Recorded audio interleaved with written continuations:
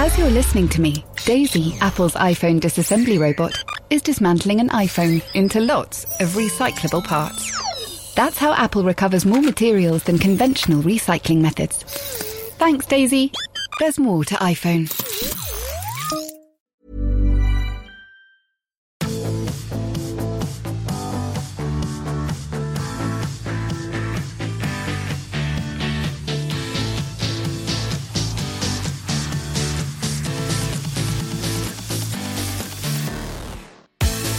Hi everybody, this is The Ruck. If you thought we got rid of the French through Brexit, well, they were all over the place on the weekend. Men's players, women's players were absolutely dominant. And in the quarter-finals of the Heineken Cup, we find 5 French teams and 3 others, Exeter, Sale and Leinster, cowering in the corner as these 5 giants motor towards the title. Also a great weekend for the Women's Six Nations, or was it? Certainly there was lots of coverage, certainly there was lots of excitement, but what there were not were competitive rugby matches.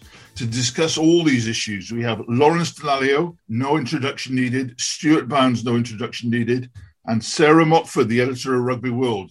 Not much introduction needed. Sarah's known as the Dr. Jekyll and Mr. Hyde of rugby journalism. She's absolutely fine, unless you're 1 second late with your copy for Rugby World, in which case she turns into another being altogether. Barnsey, I think we can say it is not pleasant when you get the call from the Rugby World editor when you're more than a few seconds late with copy. Oh, you can't answer the phone. I live in Wiltshire and I just say, didn't get the call, Sarah, sorry. Right, well, I'm the same. I've got about 6 missed calls from her recently and not even late yet, I don't think. It's just unbelievable. Because I'm trying to talk to you about your column. I know you are. That's why I haven't answered. I can't commission you if you don't answer your phone. I tell you what, it's scary. I'd rather play against a Racing in my bathing trunks than speak to you when I'm late for copy. The 5 French teams, Lawrence. Let's come to you first. There were other issues with some of these games, but all those who say that the French sometimes don't take European rugby seriously must be eating their words this morning. There's something big happening in France, you know, whether it's the national team, whether it's club rugby, and it's been happening for a while. You know, they said, I think it was the All Blacks that said many years ago, back in, before 2003, if England ever got their act together, they're a sleeping giant of world rugby. And I think the same can be said for France. Mm. They haven't won a title in the Six Nations for 11 years. You've got to ask yourself why. They are an enormous sleeping giant, probably just behind England in terms of the playing numbers available in the game of rugby. We know how much money and how much passion is invested in French club rugby. And I guess it's no surprise, if they get their ducks in a row, which they're slowly doing, they've got the men in charge in world rugby. Things are starting to happen in France. They've been awarded the World Cup 2023. They've got some good eggs in charge of the national team, and things are starting to move forward, and their club sides slowly but surely are coming together. They've always had one or two that stand out above the rest, and in recent years that's been the likes of Toulouse and Racing. But when you add Clermont and Bordeaux and so many other, Lyon, so many other clubs that are capable of it, what's it? 5 out of 8 of the quarterfinalists are French, and it's no surprise really. I guess the only difference being maybe we used to throw the old sayings at French teams where you never know which French teams are going to turn up. They don't travel away from home. I do think those things are starting to change. We've seen some big performances from French sides, particularly away from home in this competition. Sarah, what do you put it down to? I mean, obviously, this World Cup that's coming up in a couple of years' time is going to be gigantic. Do you think it's concentrating French minds? Because at the moment, the TV deals have gone through the roof. The clubs are playing really well. Or is this just individual clubs doing well? I think the World Cup probably is focusing minds, and we've seen a lot more focus on French players coming through. In recent, 10 years ago, there was a massive influx of players from the Southern Hemisphere. When Toulon won those 3 back-to-back titles, they didn't have that many like France players in that team, whereas now there's all those players that have come through, won Junior World Cups. Is it Jordan Joseph, the number 8 at Racing, who was really good yesterday? Like, he was heavily involved in those number 8 for that France under-20 squad. So they've got these young players coming through and are developing homegrown talent rather than just bringing in a lot of Southern Hemisphere players or Pacific Islanders, and then maybe not getting that team spirit that we're seeing over the weekend. Stuart, you gave a lot of praise to Ronan O'Gara at La Rochelle, a guy who's come out from outside the French culture and sort of imposed his own. The standard of coaching in France was never seemed to be that brilliant amongst the clubs. It'd always be one or two you weren't really sure about. But at the moment, the way they're playing for a start, but also the fitness levels and the coaching and what they're trying to do seems to be reaching a different level. Yeah, what they have done, off scene, so to speak, their fitness levels have gone through the roof. They didn't used to have, I talked to my old scrum halfmate, Richard Hill, Bath in England, Nine captain. And he said, when he went to France, he couldn't believe they didn't have dietitians. They had nothing that's taken for granted. And perhaps we think is almost top heavy in England. They've now started doing that. And these are things we can't see, but they're having a massive impact. And you look at the things, Sarah made a very valid point about the under-20s. They've got, sometimes you just get good players coming through. They've got those. They've got a renaissance. And they say in France, when Toulouse are playing well, France playing well. Toulouse are a very good team. They get coaches like O'Gara that are giving them another side up. And also, it's not great for the small clubs. You look at Agen, who are desperate in in top 14. But the money's going to the Giants, and the Giants are using it well. So Racing, Toulouse, La Rochelle coming through. These are big clubs. They are. Clermont always get some stick because never quite achieve what they want. But when you're talking about players coming through, I mean, the Clermont bench against Wasps on the weekend, and this is Wasps with a lot of players out. The Clermont bench was absolutely frightening. Just before we go on to some of the performances, Lawrence, listening to your esteemed colleague, Mr. Healy, yesterday at the Bordeaux-Bègles Bristol game, not happy about the refereeing. And one thing I've always said about the Heineken Cup is when the England and French teams play each other, it really leaves the refereeing threadbare. And I don't know whether you agree, but I thought that some of the refereeing at Wasps and also at Bordeaux left something to be desired, and also the technical quality of the pictures. Yeah, I mean, listen, I think the... First of all, let's put it out there that I think the five, in fact, all 8 quarterfinalists, thoroughly deserve to be there. I think what we saw across the weekend is a lot of high-scoring games, in both the Challenge Cup and the Champions Cup. I can't remember a weekend of European rugby when we've had so many tries scored. And I don't know whether that's because of the new format that EPCR have stumbled across by default or not. We only played 2 games, one home, one away, and we got straight into a sort of effectively a knockout stage match. Around this time, we normally have rounds 5 and 6 in Europe, and there's a lot of dead rubbers, a lot of dead matches, and we didn't have that this weekend. Everything was on the line because of the knockout nature. So it might be worth just mentioning that EPCR might want to look at next year's format and say, is 4 rounds, the way forward, and then go straight to a last 16 rather than have these 6 matches where rounds 5 and 6 just become incidental for certain clubs. Back to the officials. I don't take anything away from the sides that progressed. I think they thoroughly deserved it. Is it controversial to say that the best officials in the world at the moment in Europe certainly are from France and England? I don't think that's controversial. I think that's fact. I think the likes of Luke Pearce, Wayne Barnes, Matthew Carley, I think if any number of 5 or 6 French officials, and I think it does leave a paucity of officials when it comes to the rest. And that's something that World Rugby and EPCR do need to look at. I think the bench, going back to specific games, the Wasps match, best I've seen Wasps play all season. It was the Wasps of last season. That they can't really blame the officials. Yes, there was a big forward pass. Yes, they had 3 tries chalked off, but they created enough opportunities to win the game. Minotzi will be having nightmares about not putting the ball down after scoring what looked like one of the great European tries. So I don't think they can be, that they can blame the officials. Just turning to Bordeaux, Bristol again. I think when we look at the final analysis, Bordeaux did a job on Bristol. They managed them. They kept their opportunities down to a limit. Yes, there was a bit of controversy when Bordeaux were up for 5 points. Potential knock-on, potential sin binning to Bordeaux. Not quite the camera angles you'd expect in the UK when a game is broadcast, but we're kind of used to that in France. And as much as I want to say it, I don't think the officials cost them the game. I think Bordeaux deserved to win in the end. Just before we move on, Lawrence, the Wasps have now lost 5 or 6 on the trot. But what struck me is that they're absolutely undaunted. I mean, they threw themselves at the Clermont attacking line as if that, with a total disregard for self-preservation. I thought their spirit was absolutely magnificent. Yeah, look, I mean, just very quickly on Wasps, everything that could have gone right for them last season went right for them. Things fell into place. They had less players injured.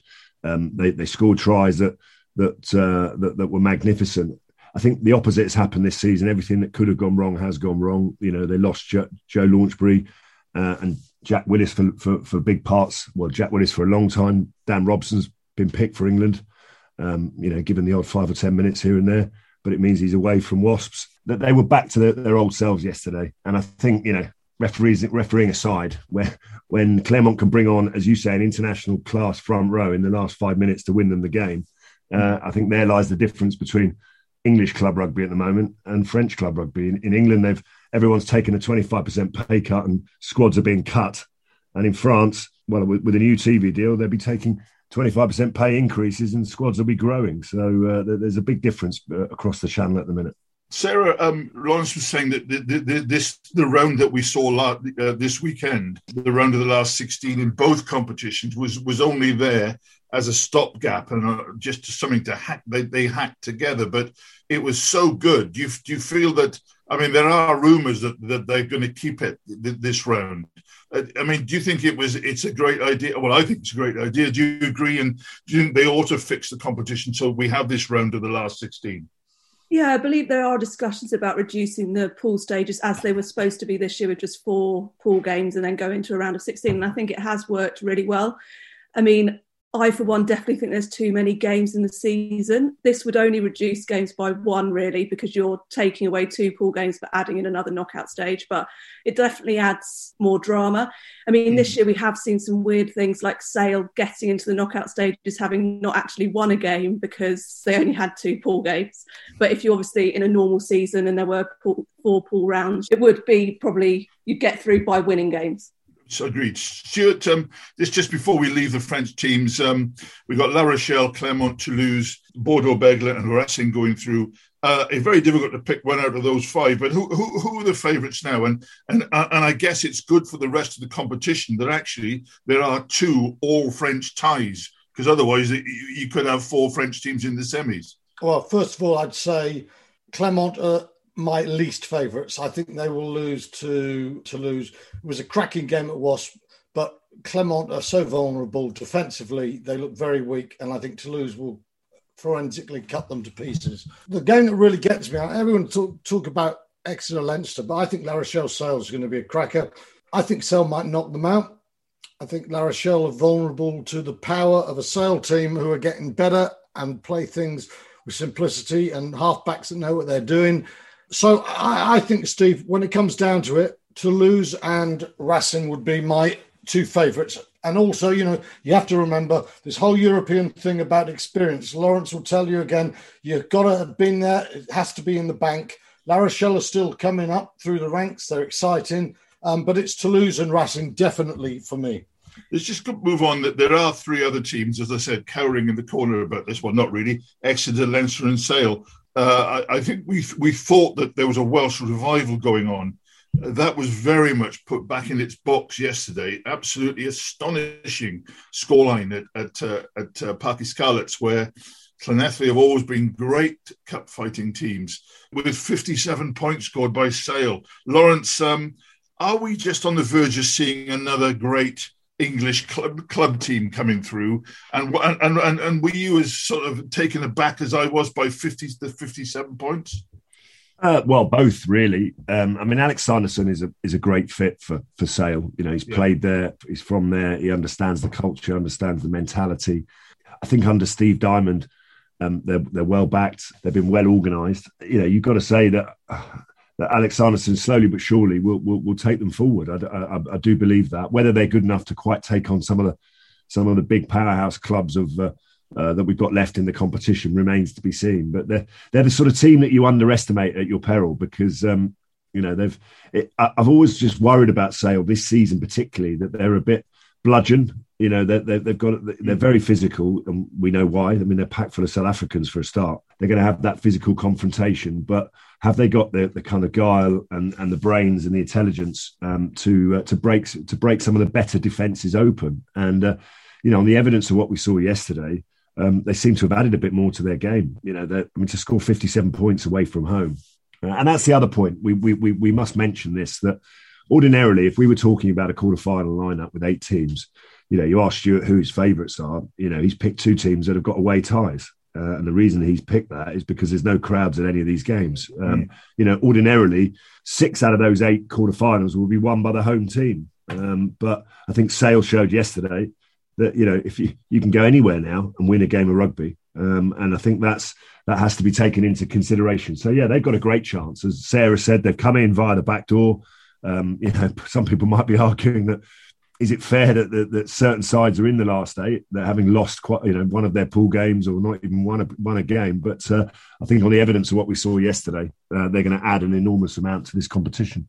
We'll come to Stuart in a second for Stuart's views on Exeter and Leinster, which is obviously the big game in England next week. But Sarah, you've got this huge gap in Wales between the efforts of the national team and the efforts or non-efforts really of the 4 regions. They were meant to be improving the regions, but the evidence is, I mean, Llanelli of the Scarlets had all their players out. Liam Williams was there, Ken Owens was there, Wyn Jones was there, Jonathan Davis came on, Gareth Davis was there. I mean, it's a shocking result. And does that suggest that still all the clubs of the other countries are still racing away from the Welsh? It was a pretty miserable weekend all round for the Welsh, wasn't it? I mean, in the Challenge Cup, they were competitive, but they lost all their games, like often in the blowing big leads.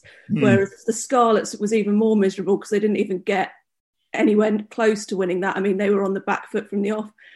There was the interview with Ken Owens at the end. I think he just couldn't he couldn't explain what had gone wrong. No. They were totally out-muscled, overpowered in every facet. And every time they did sort of show something good, they made an error, Sale came back down the other end and scored. So I still think there is a massive gulf there. They are trying to get more of their players to come back to Wales through the sort of 60 cap rule, but they still don't have the budgets to match the Premiership teams or the French teams or the Irish teams. Stuart, as our leg man down in Devon on the weekend, Exeter slightly not quite at their best recently, but they put away their opponents pretty well.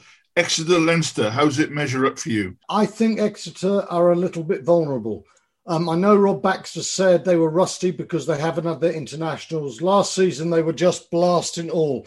In the first 20 minutes, Lyon took them to the cleaners and played some very good rugby, by the way. Another French team that, in the end, they conceded a hatful, but they were not bad. And yes, Exeter ground their way back into it. And by halftime, 26-20, you knew who was going to win the game. Okay. But it's going to be crucial who is ref and how they referee. Because in all court rugby, Lyon were outplaying them to a certain degree. And then Exeter started to get their phase rugby going. And they were going off their feet, as I've been saying for years. And Ben Whitehouse, the Welsh referee, didn't have the strength to say to Exeter, penalty. We saw the 2 games before, we saw Frank Murphy being really hard, accurate and excellent at the breakdown in the Wasp game, where any hands going over the top, he pinged them. That didn't happen at Exeter. And with the penalties going their way, it was very easy then. Exeter banged the ball into the corner and Lyon were incapable of stopping them, camping there until they scored. And Exeter ended up with 7 tries. Most of them came from plays that started from penalties and lineouts in that 22. It's Exeter's forte and it's what they do brilliantly. But if you get a referee who doesn't allow them to seal off and to control the game and get penalties, I think they're vulnerable because Leinster have a very fine ball-winning breakdown unit themselves. They're a big European team. It's going to be a colossal game. I would take Leinster to shave it. It's always nice to disagree with my school contemporary Barnes. I thought the referee at Wasp was terrible, and that in the closing stages he let the Claremont team dive in off their feet like swallow divers starting the Olympic 100-metre freestyle. But there we are. The train is now approaching. Junction at platform. Passengers, airport, please stay on board. Next stop, road station. iOS helps you control which apps you share your exact location with. There's more to iPhone.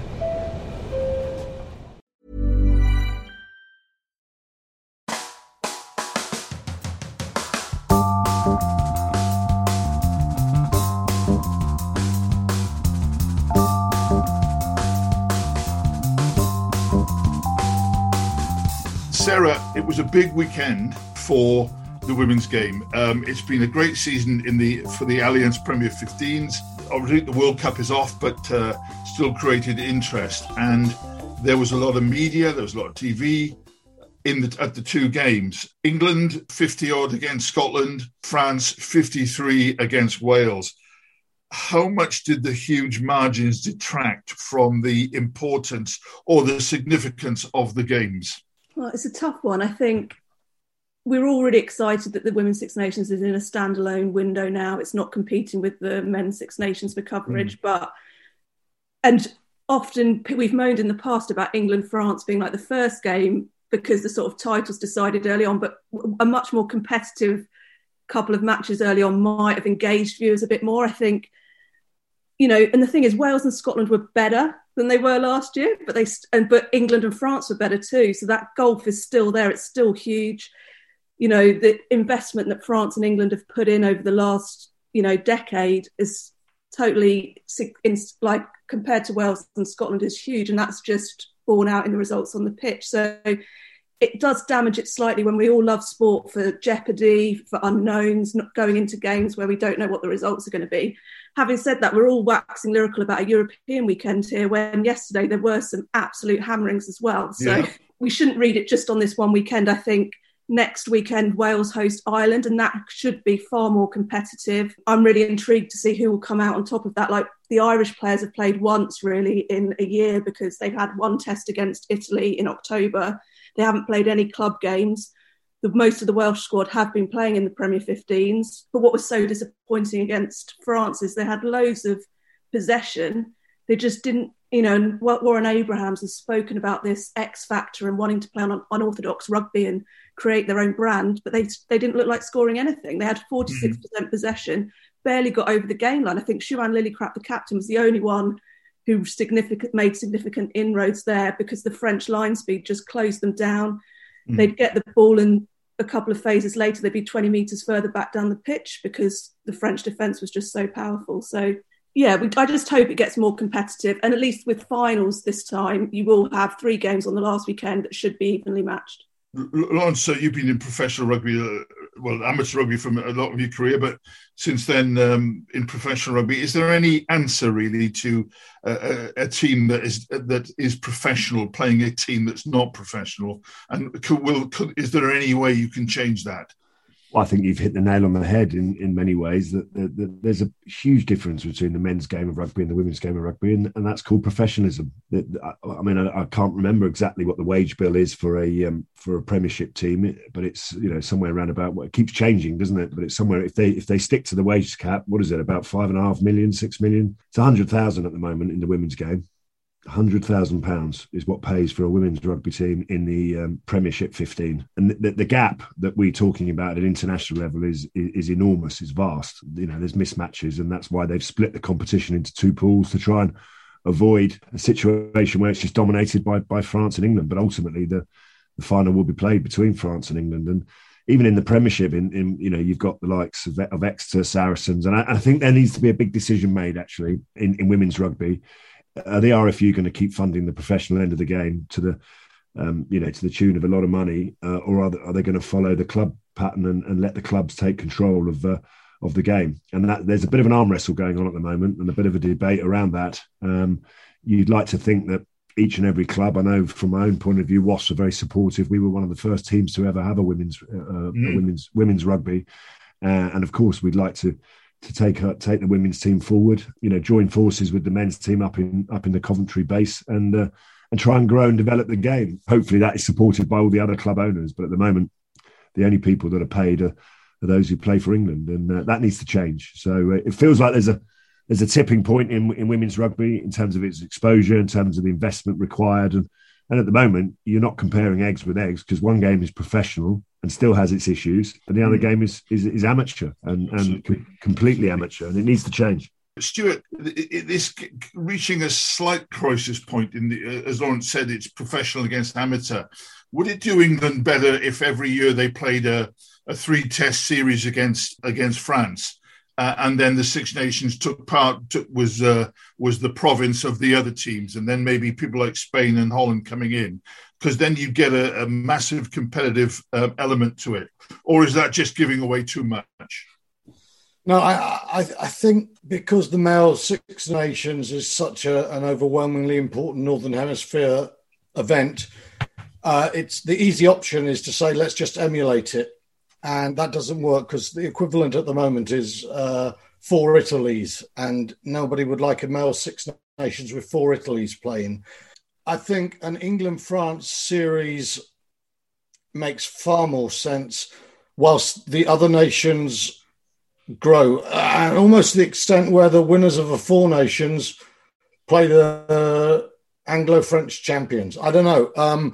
But I don't think emulating what the males has done necessarily works. And I don't think it does in terms of professionalism either, because I think what the pandemic taught us is rugby, in terms of male rugby, the wage caps were far too top heavy. The clubs are under pressure. Professionalism has actually put the game under a massive strain. It hasn't saved it and made it in all the ways that we hoped it would. And when you look at women's rugby, which is so infant in comparison, I hope you don't forgive me, Sarah, but obviously what I mean is it's a new format. It's new to everybody. It's not had huge media coverage. So I think the right way at the moment for women's rugby is actually to stay professional, to become professional in a state of mind, but to ensure that the financial structure is one that will not leave them 10 years down the line looking as if bankruptcy will kill them off unless the male cousin comes in and saves them. Great, fair point. Sarah, just tell us the people who caught your eye on the weekend in both games. What really impressed me in the England game was just the handling of the forwards. There were so many little offloads, tip passes that really meant that when they made a line break, they could capitalise in it, and it usually ended in a try. Definitely in the second half, they weren't as accurate as they would have liked, but it was still obviously a very convincing performance. I think the Cleal sisters, Poppy and Bryony, really stood out. Zoe Allcroft, back from injury, was really good at 6 when she's usually been playing at lock. Langi Tuma in the midfield was her first game for a while because she's had quite a few injury problems as well, so she stood out. And then Jess Breach, as usual, was making loads of metres out wide. Helena Rowland got the first chance at 10 to sort of nail down that spot. Now Katie Daly-McLean's retired.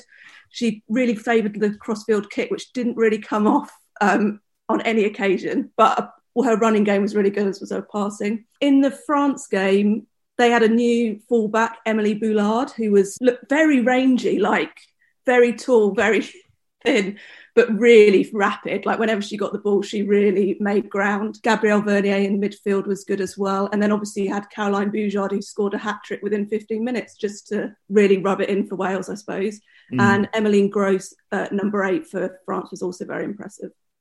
Okay, well, this weekend we've got Italy playing England in Italy, and it's Wales and Ireland. Let's just hope that the Italian team get themselves together and that Wales and Ireland fight out a massive battle, which is won in the last minute by a brilliant try.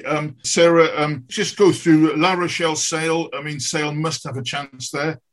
Yeah, I think that's a really good point Stuart made, just about the physicality of Sale might be too much for La Rochelle, who are sort of new to this competition.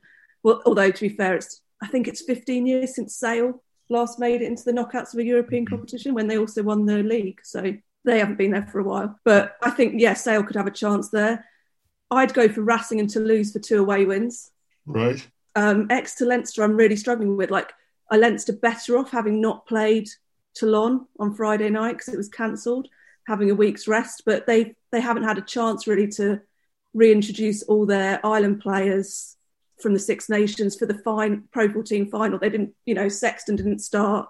There were still quite a few players missing, so they might still be a bit disrupted. So I'll go Exeter at home. I think it's very important. I think that probably Leinster would have liked to have had the game. Lawrence, a key game for television this weekend in England. Exeter. Do you agree with Barnsley that Leinster have got a great chance there? They've got a great chance. They've been to Sandy Park in the past and they've won, albeit in the pool stages, not in a knockout match. And the performances of some of their key international players, particularly against England, will give them a big lift. So. Yeah, I mean, look, I could see Leinster. Exeter, I agree with Stuart, a little bit vulnerable. They're still a great side. Don't get me wrong. I'm not writing them off in any way, but I just think Leinster have got a wonderful record in this competition. They obviously, they're very much hungry for that success again. They're still hunting that fifth crown, aren't they? And be the first club that does that. So I'd actually fancy them to nick that one. I think, as much as I think Sale are a coming team, I still believe La Rochelle are good enough to win at home. I think the Racing can go down to Bordeaux, a place the only team to beat Bordeaux at home this season have been Racing. And I fancy Racing to win that. And as I said, I genuinely, I'm going to put my neck on the block and see a surprise coming at Clermont. Okay. There's another competition, obviously, which has got some nice ties. And it looks like at the moment, possibly, that Leicester, Steve Borthwick's Wonder Boys, have got an outside chance of a title. The four ties are Leicester are playing Newcastle, Montpellier playing Benetton. Nice to have an Italian team in there.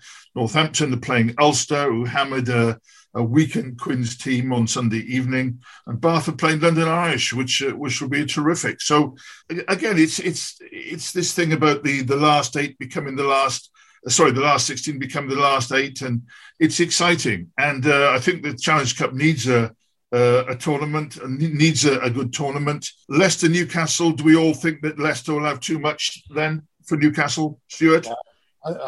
They did it in the league recently, and I see no reason not to think there's enough steady improvement for Leicester to win that game.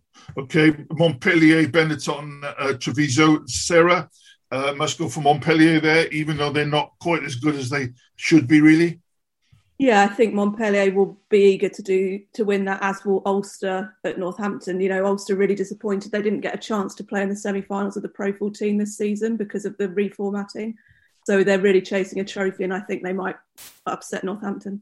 Lawrence, Northampton Saints really up and down, and Ulster just looking good, possibly the favourites for that tie, Ulster.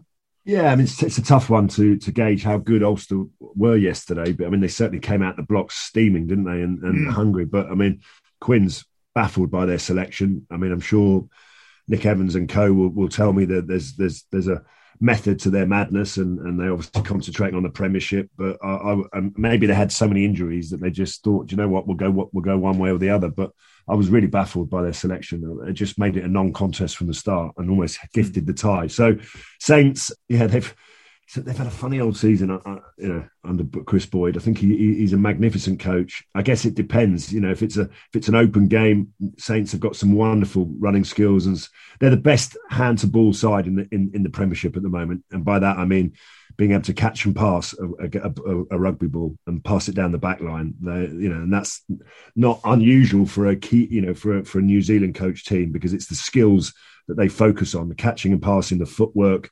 How to beat defenders in a one-on-one situation. So, they have got that. The only problem is up front they can be undermined a little bit by a team that come at them through the front five and really relentless. So, yeah, I mean that could go either way. The fascinating time for me is Bath, London Irish as well. Both sides that on their day have played some outstanding rugby in the last few weeks, and again, just depends which sides turn up. You'd fancy the home team, Bath, in that situation, but Irish with so much international experience, so much class, and Paddy Jackson, wow, we talk about tens across the world. How well is he playing at the moment? And how well is he pulling the strings there? So some fascinating ties.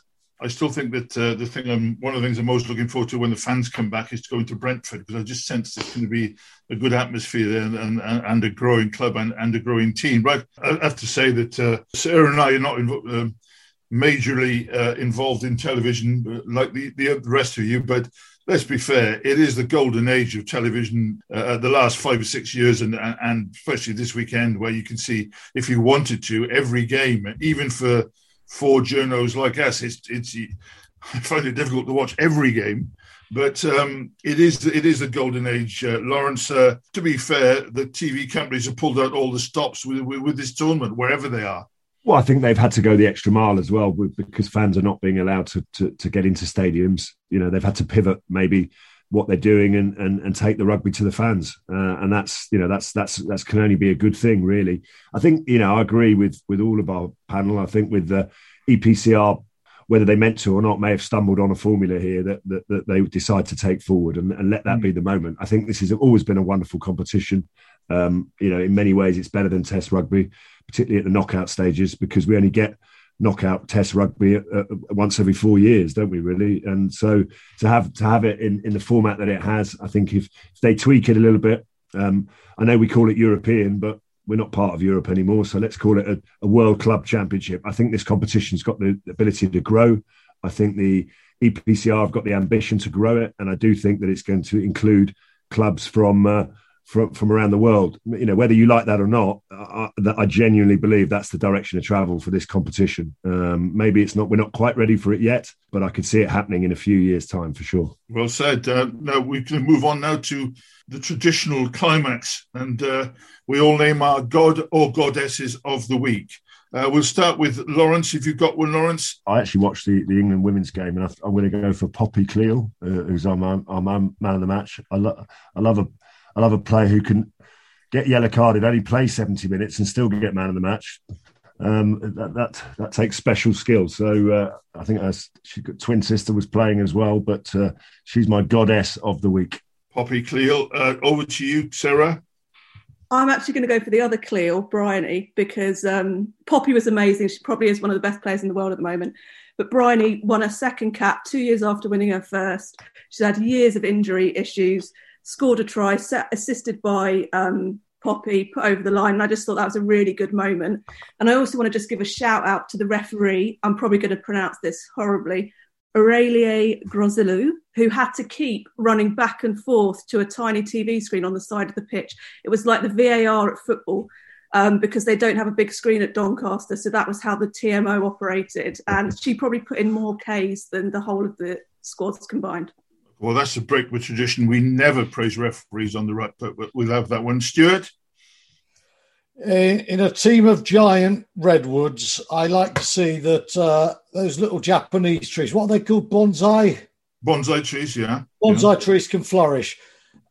Faf de Klerk and AJ McGinty are probably half the height of all those Springboks, but they were the brains and they ran the show. Now, Faf has had so many declarations of love for what he's done for South Africa, and he's a World Cup winner. So I'm going to go for AJ McGinty. Forget the 32 points. It was the way he manipulated the game that was brilliant. Sale have been picking one of the Dupree brothers, who's 6'8" himself at 10.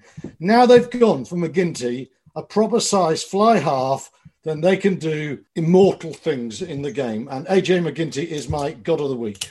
Very good. That's a very good one. Now, I would have gone for the third Cleall sister had there been one. So we got Poppy Bryony in the third one. McGinty and Faf are absolutely brilliant. I thought Faf de Klerk was excellent yesterday. But I think we're going to have to make it joint this time to please everybody. I think Poppy and Bryony, I think the two sisters should be our goddesses of the week. And good for them. It's not their fault that the opposition wasn't that great. And maybe they're such great players that they made the opposition look poor. That was the ruck. Next week, we'll be reporting on the quarter-final stages of this European tournament, both tournaments, in fact. It's been tremendous so far. It can hardly fail to be tremendous next week. Hopefully, we'll get tighter games in the Women's Six Nations. Just like to thank Lawrence Delalio, as ever, Stuart Barnes and Sarah Mockford. Sarah, Stuart's promised to file on time in the future. He's very sorry he's always late. Let's tell him the truth, Sarah. Please Stuart never needs chasing because he always files early. Thank you, Sarah. You crawler, Barnsley. Lawrence, Sarah, Stuart, many thanks. That was the ruck. Please don't download us. Please stay with us for the rest of the season. Thanks for joining today.